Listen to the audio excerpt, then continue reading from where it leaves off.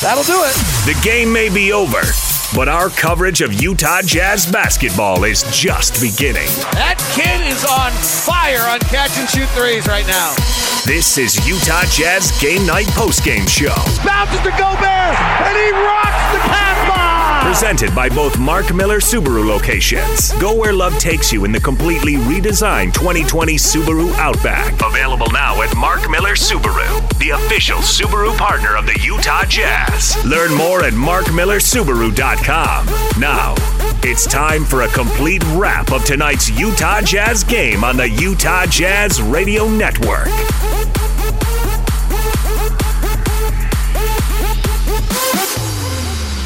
Jazz Game Night Post-Game Show. Jake Scott, Coach Tim LaComb with you. It's brought to you by Mark Miller Subaru, Utah's only negotiation-free Subaru retailer. The Jazz lose tonight to the Denver Nuggets, 106-100. And I think you put it pretty well in the last segment, Tim. This was kind of three different games all in one. And really, the first half was pretty terrific, especially, well, actually on both sides of the ball, Tim. And then the third quarter was certainly a different story. Jordan Clarkson had his flurry, in the fourth, but really, he was about the only one out there getting it done. And it just was a little too late. Yeah, you know, it's as I'm looking at the stat sheet, I think the one thing that jumps out at me, again, we've just come to expect this, but you know, we're talking about Jordan Clarkson. Bogey goes 6 for 10 from three. I mean, that dude's he plays so well. Kind of just didn't have much late, but you know, typically a 6 for 10 performance would hop off the page at you. But with Bogey, it's kind of like that's what he does. All right, let's check out your sharp stats of the game brought to you by the Les Olson Company. Les Olson Company, your office technology partner. The Jazz tonight shot 46.2% from the field, 45.9% from three, 17 of 37. They were led by Jordan Clarkson, obviously, who had 37 points tonight. Rudy Gobert had 21 points to go along with his 11 rebounds and 3 block shots. Bogdanovich with 18 points and 6 rebounds.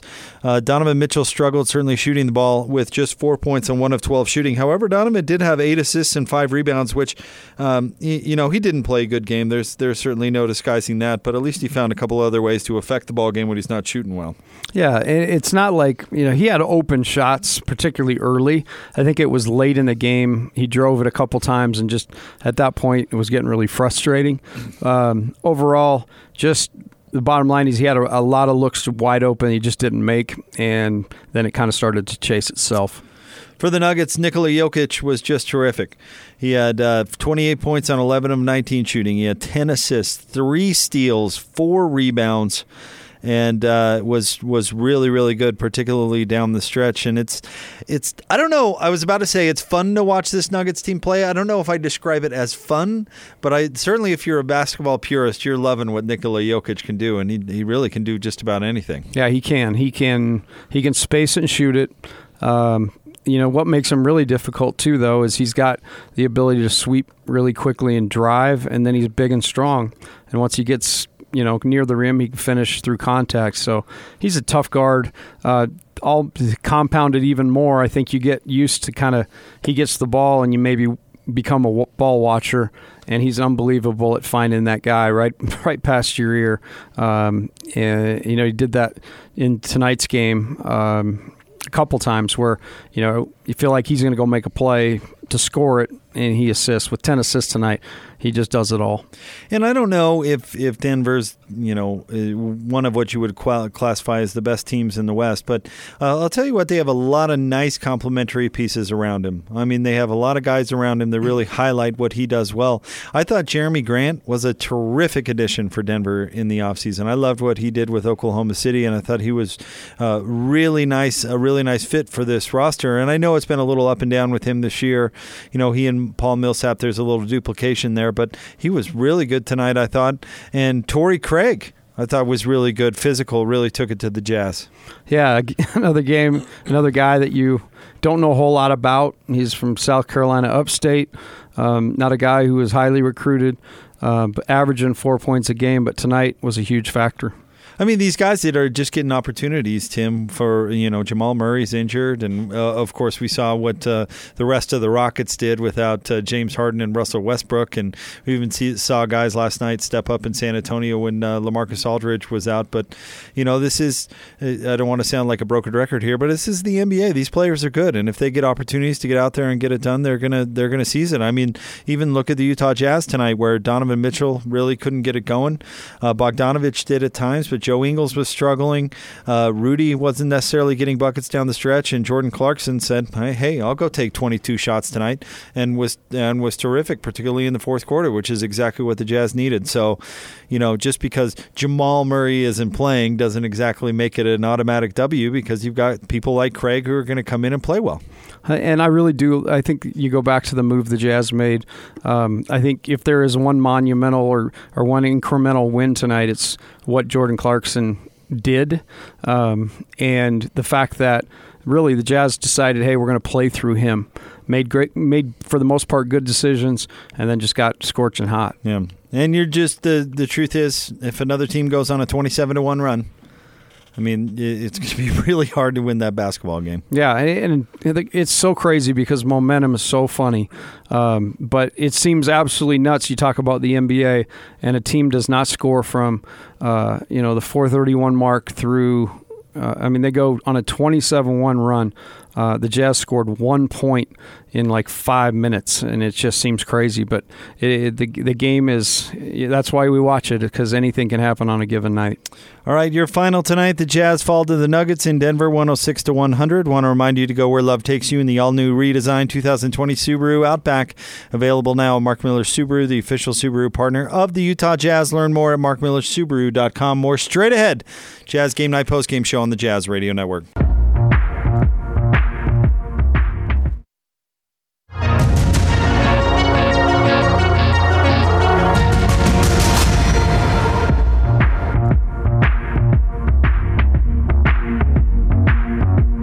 Jazz Game Night post-game show. The Jazz fall in Denver tonight to the Nuggets, 106-100. It's brought to you by Mark Miller Subaru, Utah's only negotiation-free Subaru retailer. Jake Scott, Tim LaComb with you. Let's take a look at your points in the paint. Brought to you by CertaPro Painters. Call 1-800-GO-CERTA. Visit CertaPro.com. That's Certa with a C. We do painting. You do live. Tonight in the paint, Tim, the Jazz outscored by the Nuggets 40-36. And I did feel there were times, and maybe less so in this game than say the Houston game. I do think there were times they didn't take an advantage of Rudy's size advantage when he'd get a mismatch in the paint. Joe caught him with a nice pass. Jordan Clarkson absolutely got him with a nice pass too, but it seemed like they had more opportunity for that. It's one thing to kind of look at, I think, and consider is, you get a switch and get that thing, just space it. I agree with you. I think that's something, particularly with a small team when they're switching you, they got to try to find ways to make them pay for that a little more. Because Rudy's hands are good enough now that if you get him the ball up high, they're going to have to foul him to stop him. Yeah. And we saw some reckless shots from Rudy that he got bailed out a little bit with some foul calls, but those for the most part were going up against Jokic. If he gets somebody else like a Jeremy Grant or something like that, there's no way, or there's no reason why he can't get him pinned down and get an easy bucket, or at least I would think. Yeah, no, it's I think it's a great point. I think that's, again, you're always looking for how to counter what teams do to you, and it kind of comes at you in waves. But that's something definitely to consider when teams switch and go smaller. With Jokic, how would you guard him if you were the Jazz with Rudy Gobert? Because I actually thought Rudy had a pretty nice night when he was matched up on Jokic, tried to push him around a little bit. But, I mean, he hit shots that really nobody has any business making, and he was making them over Rudy. Yeah, he made a couple of almost Dirk-esque shots off the wrong foot and falling away. I think the Jazz guarded him well. I think what you can't get hurt by is his assists. I think, again, you get complacent at times because he's so good offensively and you feel like you got to go help. You get caught in no man's land, and that happened to the Jazz a few times tonight. I think you got to just do a good job of trying to force him out on the floor on his catches. Use your length if you're Rudy. Know he wants to drive right, and then just go straight up at the end. I think Rudy got left off his feet once and fouled, but don't be disciplined and don't leave your feet. I just wonder, is he good enough to be a number one on a Western Conference Finals team? Because he's really good. Don't get me wrong. He can score and he can do it all. But is he good enough to be your number one guy? I mean, with the Jazz, I think they have the luxury of Donovan's kind of your number one on offense, even though he didn't play well tonight. And Rudy's your number one on defense. And Rudy is certainly more than capable of being an offensive contributor as well. But I just wonder, Kawhi's good enough to be a number one on a finals team, championship team, LeBron, etc. I wonder if Jokic is good enough to be the guy on a team that good. I don't know quite yet. I think that I think at times he's one of those guys, you watch him some nights, like tonight, and you talk about how clutch, and then there's other nights where you watch him and his body's not the best. I mean, that's just putting it mildly. I think he's the fatigue factors at times in his game, I think, affect his ability to contribute at that level. I'll tell you what, though, I do like Mike Malone, Denver's coach. And I remember when Sacramento hired him, and I thought, oh, man, well, finally, the Kings have taken a step in the right direction. They hire a good coach. Maybe they can right the ship. And he lasted, a year? Yeah, in Sacramento, and they moved on from him, which just seemed crazy. And that's why I was glad to see him get a spot with Denver, because you think like Denver, they could be one of those franchises which could be on the rise, like we've seen. But they made a run of bad coaching hires. I mean, since George Karl, they hadn't really found anybody. I mean, they had Byron? Did they have Byron Scott there for a minute? They had a few coaches that just were not a good fit. And then they found Mike Malone, who's kind of brought a defensive attitude to an offensive team, and it seems to really work. Yeah, they play with a great pace on offense. Definitely know what they want and go get, play through what they want. But defensively, they've really improved. And they, I think they're a versatile enough team. I think you talked about kind of the three-headed monster. At times you could at the four, but I think this Porter kid, I think he may be the kid down the stretch who really is somebody that makes a difference for them. Brian Shaw, by the way, is who I was thinking Brian of, Shaw. not Byron Scott. Somewhere David James is yelling at me because that's a gaucho. No! He'd be mad at me for That's messing true. that one up. Yeah, but Mike Malone just seems to be a really good fit, and in a lot of ways, like Quinn Snyder is a really good fit for the Jazz. What did you see defensively from the Jazz tonight? That was the difference. I mean, they gave up 63 points in the second half after only giving up 43 in the first.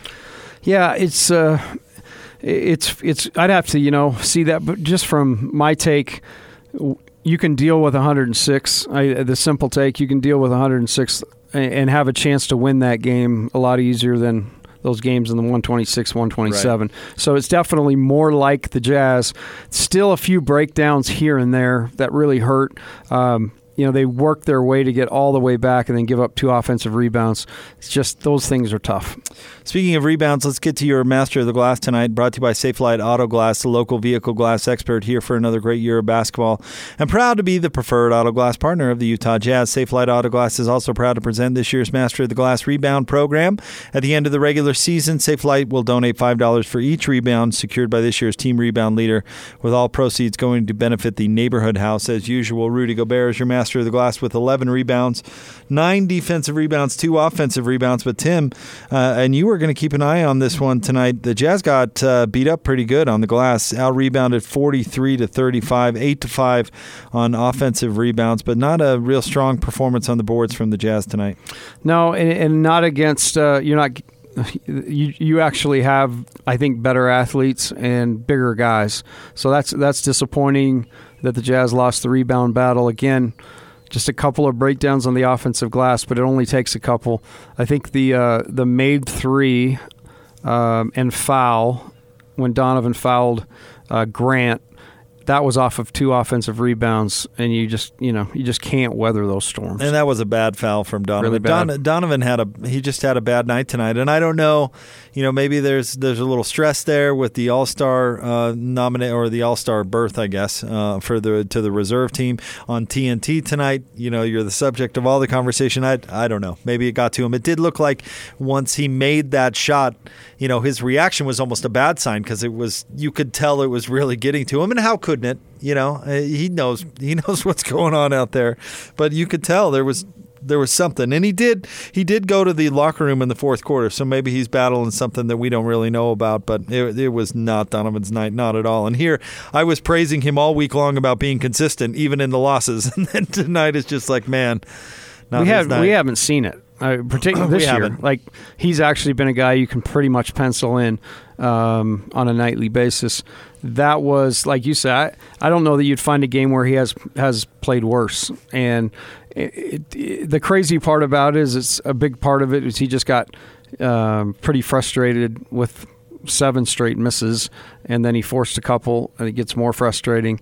Then you miss an open one, and you're kind of talking to yourself at that point. Even the one he made was not. That was convincing. That might have been the worst shot he took all night. For sure. And that was the one that went in because, and you said this at halftime, he was getting open looks. I mean, he was getting the shots he wanted to. It just wasn't going down. We just aren't used to seeing that from Donovan Mitchell. I mean, that feels more like a conversation we had about Rodney Hood back in the day. I've never really had that about Donovan, and he can have his off nights. We get a little spoiled with how good he is. I'm just surprised that. I mean, really, if Donovan had that night, the Jazz should be losing by 20. No doubt. Honest with you. Yeah, and that's where you're going. Hey, that's why we got Clarkson. For situations like that. Another guy we can play through. Another guy who can get us through some weather, some storms. Man, that kid's really talented. He's got a ton of wiggle. He's just kind of getting more comfortable. And that's a great acquisition by the Jazz. And I know that Mike Conley didn't play tonight, but this is the type of game that they got Mike Conley for, to have another guy that can go out and contribute. And tonight it was Jordan Clarkson. We'll see if Mike Conley can get it going, but this is the type of situation that they got him for as well. And Bogdanovich, too, for that matter, but Bogey was really good tonight. Can't complain too much about him. I'm just, that's been the story. Everybody talks about what Mike hasn't done quite yet.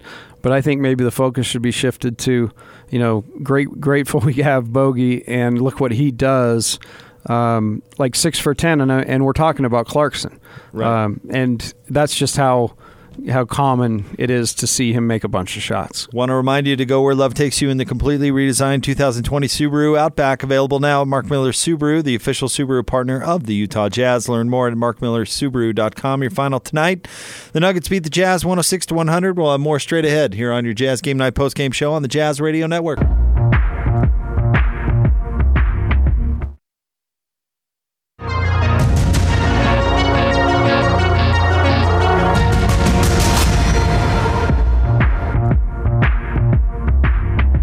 Jazz Game Night post-game show. Jake Scott, Tim LaComb with you, brought to you by Mark Miller Subaru, Utah's only negotiation-free Subaru retailer. The Jazz have now lost 3 consecutive games. They lose to the Nuggets tonight, 106-100. Let's take a look at your assist feature, proudly sponsored by Larry H. Miller Dealerships. Throughout the Utah Jazz season, Larry H. Miller Dealerships donating $50 for each assist to Larry H. Miller charities. We are driven by you.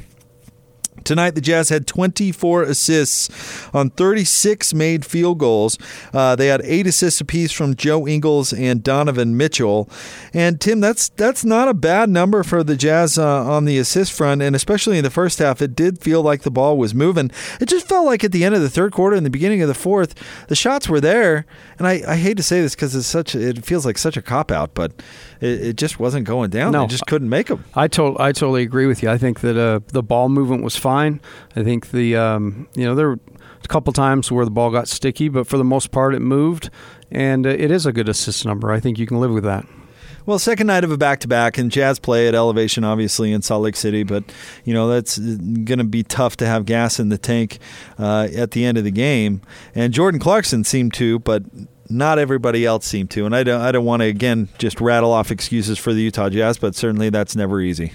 No, it's back-to-backs they're difficult. I'm just on my second game in 2 nights broadcasting, and I'm exhausted. I can't imagine playing. So it's one that, hey, is the Nuggets at their place on a back-to-back. That would be, I would say most people would pick the Nuggets to win the game, and they kind of held court. Let me, since the Jazz lost, I don't feel bad about straying from the subject for a moment.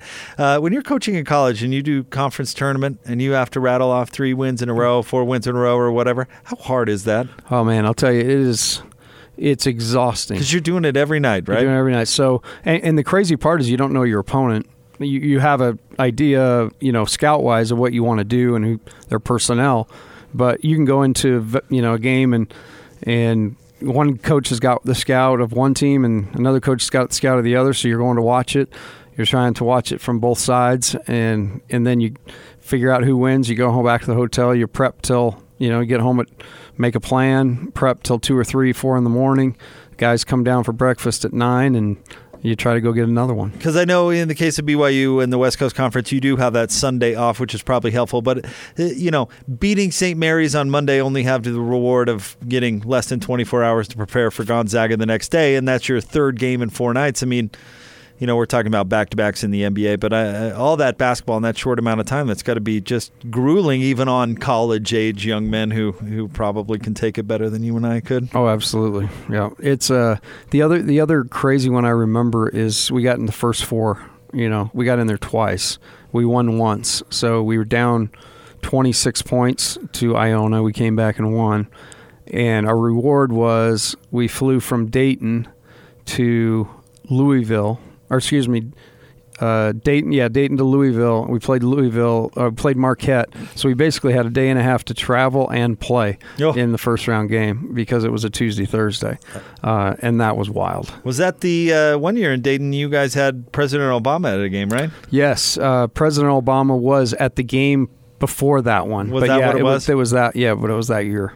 And that was wild because it was difficult getting in the arena.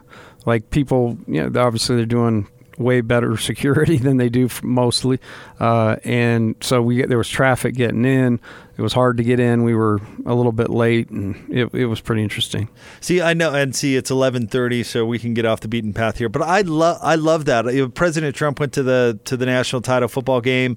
President Obama, he was more of a basketball guy, obviously, and went to those Dayton games. How cool is that, though? If for those college players or whatever to talk about the president being at one of their games, people say, "Oh, you should concentrate on running."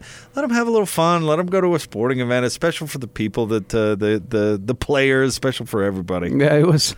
I remember walking out. So the game before ours was the one he went to. Right. And I remember walking out in the tunnel, and I could look straight down, and that's the closest I've ever been to a president. It was basically 94 feet. He was down on the other end of the court. Wild. Pretty cool.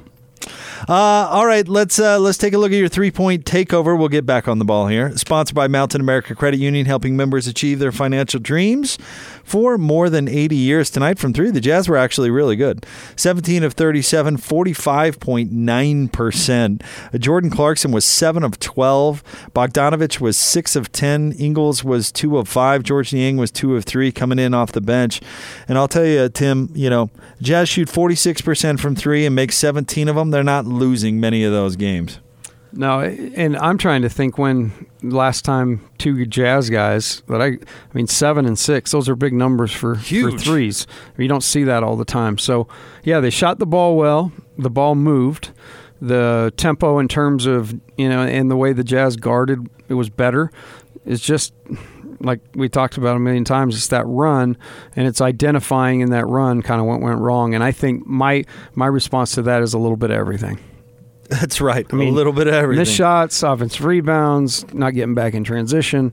But that's what's crazy is Coach Rose texted me during the game, and he said, man, it flips quick. It went from Jazz up 9 to down 8. Yep. And it just happened quickly, and momentum's crazy. And the biggest lead I believe the Jazz had tonight was 11. So and Tony Parks tweeted out their record leading after halftime was something like 21 or 2. This doesn't happen to the Jazz all that often where they lose leads and that sort of thing in the second half. But again, and this is going to be the biggest story of the game, but 27-1. They gave up a 27-1 run. It is really staggering. 27-1 in an NBA game. And where all that contact, you go to the line, 27-1. They hit 70 points, what'd you say, 4 minutes and 15 seconds, something like that, to go in the third quarter. 4:31. And then, so they went 4 minutes, 31 seconds without scoring, and then they had 1 point about 2-3 minutes into the fourth quarter. Just nuts. It's nuts. And you're just not going to win. And I'm telling you, that's the stuff as a coach that absolutely drives you crazy. That's why I'm sitting here now. All right, so Jordan Clarkson made a free throw To make it 71, right? To make it 71 with 10 minutes and 53 seconds left to go in the game. And then the Jazz did not score again until Jordan Clarkson made a hook shot with 8 minutes and 42 seconds. So from 4 minutes and 15 seconds in the third quarter till 8 minutes and 42 seconds left to go in the game, they did not have a field goal. That's insane. That's crazy. That is nuts. I mean, I don't know if I've ever seen that, actually, to be honest with you. We probably have because we watched a lot of basketball, but it seems that's wild. Very rare. Yeah. It does seem very rare. And against, a team like Denver that you would – well, I think the Jazz did get decent shots in that period of time. They just didn't make it. I mean, that's difficult. They needed somebody to break them out of the slump like Jordan Clarkson did in the fourth quarter. Eventually, they just needed somebody to do that a little bit earlier, halt that run, and they just couldn't do it. Yeah, to me, the silver lining is this. I mean, there was 2 games in a row where they got absolutely exposed defensively, and again, we talked about it not being scheme, but it was more mental focus and energy. Right. And they answered that bell tonight. I mean, that's the silver lining. They guarded pretty darn well. Yeah, good point. They did. And it did seem like they were more on a string and all those things. I mean, they only gave up 106 points compared to what they've been doing. I mean, you'll take that. They just didn't have anybody that really dominate offensively except for Jordan Clarkson at the end. Yeah, you give yourself a way better chance. Like the Jazz, they were right there, 2 possessions with 3 minutes to go. Because they they guarded and then didn't let that thing get where, hey, we're just trading baskets. Just for accuracy's sake, that it was 4 minutes and 13 seconds in the third. Bogdanovich made a step-back jump shot to make it 70-61. Okay, so I was saying 4:31 is 4:13. 4:13, and then 27-1 later, and it was pretty much over. Wow. How about that? All right, 106-100 is your final. I want to remind you to go where love takes you in the all-new redesigned 2020 Subaru Outback. Available now at Mark Miller Subaru, the official Subaru partner of the Utah Jazz. Learn more at markmillersubaru.com. We'll get Tim's final thoughts on this one coming up right around the corner here on the Jazz Radio Network.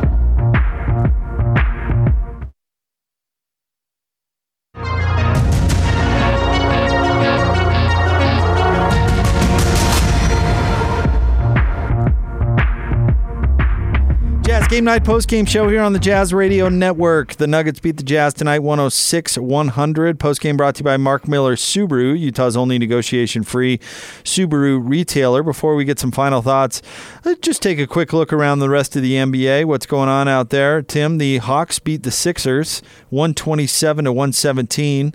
In Game 1 of the TNT game, it was the Celtics over the Warriors, 119-104. We were laughing. I know the NBA has been trying to take Golden State off national television as much as possible. They need to take them off national television all the costs. Time. Yes. All the time. We're done with them. It's just not a very interesting team to watch right now. The Raptors beat the Cavaliers 115-109. It was the Wizards over the Hornets 121-107. Did you see that Bradley Beal was upset that he did not make the All-Star roster? And he had a big night tonight with 34 points, 9 rebounds, and 9 assists. And, of course, the final game of the night, the Kings beat the Clippers in just a shocker, 124-103. And Kawhi Leonard, I don't believe, played in this one, and Paul George did not play well. And one thing about load management and all this is, I wonder if the inconsistency catches up to the Clippers, that they're just not used to playing together. I mean, it's such a long season, you imagine they'll get there, but they've already had some kind of bumps in the road this year on kind of the old school Clippers, not really happy with how this whole the new superstars are approaching this season. But no Kawhi, and you drop a home game to the Kings. I mean, you don't see that every day.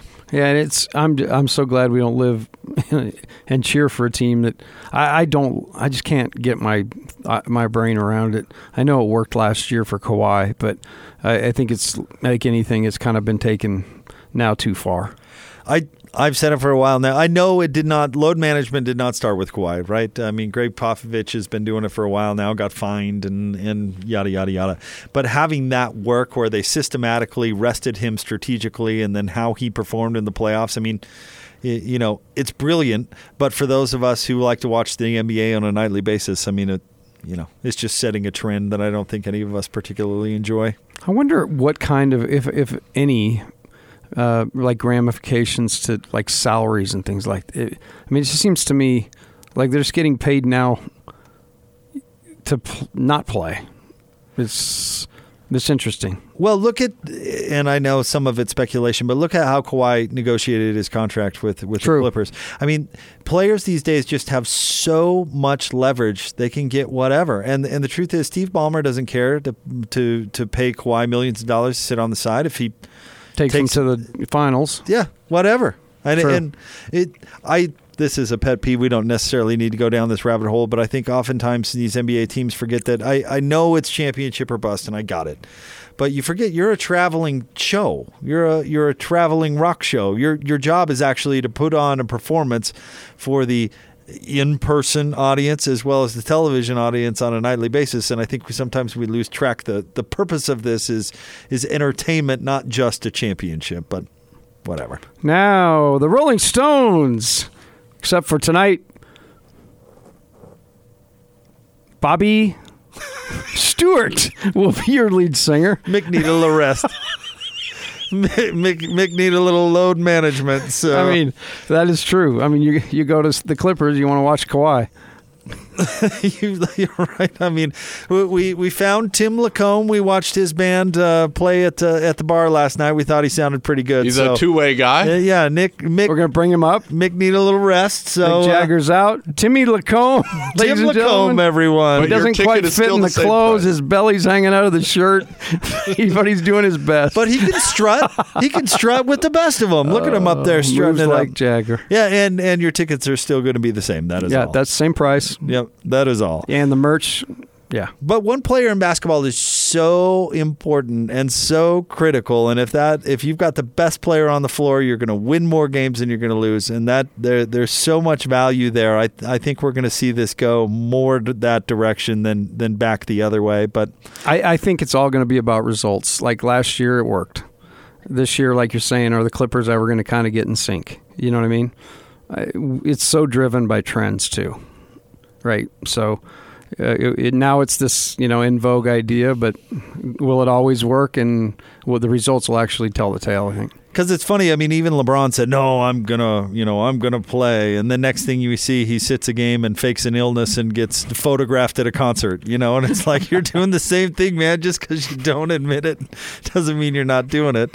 And if it works for those franchises, so be it. But I like the Jazz approach, the consistent and get your guys out there and perform. And, Donovan and Rudy are so critical to what the Jazz do. I honestly, even if Rudy wanted to do something like load management, I mean, he's so important to what the Jazz do. I don't think they could even come close to getting away with it. No way. There's no way. Nope. I mean, we saw tonight, Ed Davis, I thought was okay in the absence of Tony Bradley, but they really missed Tony Bradley tonight. Yeah, they did. I mean, the one thing I liked about Davis, at least he's kind of throwing his body around, trying to make things happen. But it's interesting because you're right. There's a major, Bradley's kind of a major upgrade right now from Davis, and he's really responded well to his minutes. Never thought we'd be talking about that. I know. By the way, never. I know. Big credit to Tony Bradley. Totally. He's totally played his way into this rotation and an important part of this team. And when he's not there, you notice. Yep. And you certainly noticed. Tonight. I mean, in a game where they gave up a 27-1 run, Rudy Gobert was still +3. So that it tells you a little bit about what you need to know. That when Ed Davis was out there, they were not terrific. Ed Davis was -9 tonight, which is tied for a team low with Donovan Mitchell, and of course Donovan didn't play all that well. But point being, Rudy is just so incredibly important to what the Jazz do. Yeah, incredible. It's what they've built around. They made that decision, and they've built around him. They really want to be kind of a defensive-oriented team first. And then he's just so vital to all the stuff he does on the offensive end, which is, it's different than some guys, but he gets guys open on screens, ball screens. You always have to account for his role, and, he's always on the glass. Quick update, by the way, for those watching the television broadcast, and I do not think David talked about this on the radio broadcast, but there was a bit of kerfuffle. Well, some jawing back and forth anyway between George Niang, Joe Ingles, and a fan. Eric Walden of the Salt Lake Tribune threw out this tweet just now. He said, for those asking about the post-game incident between Jazz players and Nuggets fans in the tunnel, I asked, and unfortunately the players were advised by team personnel not to discuss it. And it was quickly broken up, by the way. It did not get physical, but you could tell George and Joe were a little bit frustrated, and what that fan was saying did not... it was not. They were not going to let it go. How about that? They were not going to let it go, and Joe doesn't let much of that go. But it must have been something because Joe whipped around pretty quickly. He did, and George did too. So the guy, you could tell, was. It's always easy to say something as guys were walking away when they turn and come back at you. The big NBA guys. I had an experience like that as a younger guy with Carl Herrera right here in this building. Really? Oh yeah. It was all fun and games until that dude started walking toward me. I was like, wait. Yeah. And he was, he's a big dude, and I think he would have choked me out in about half a second.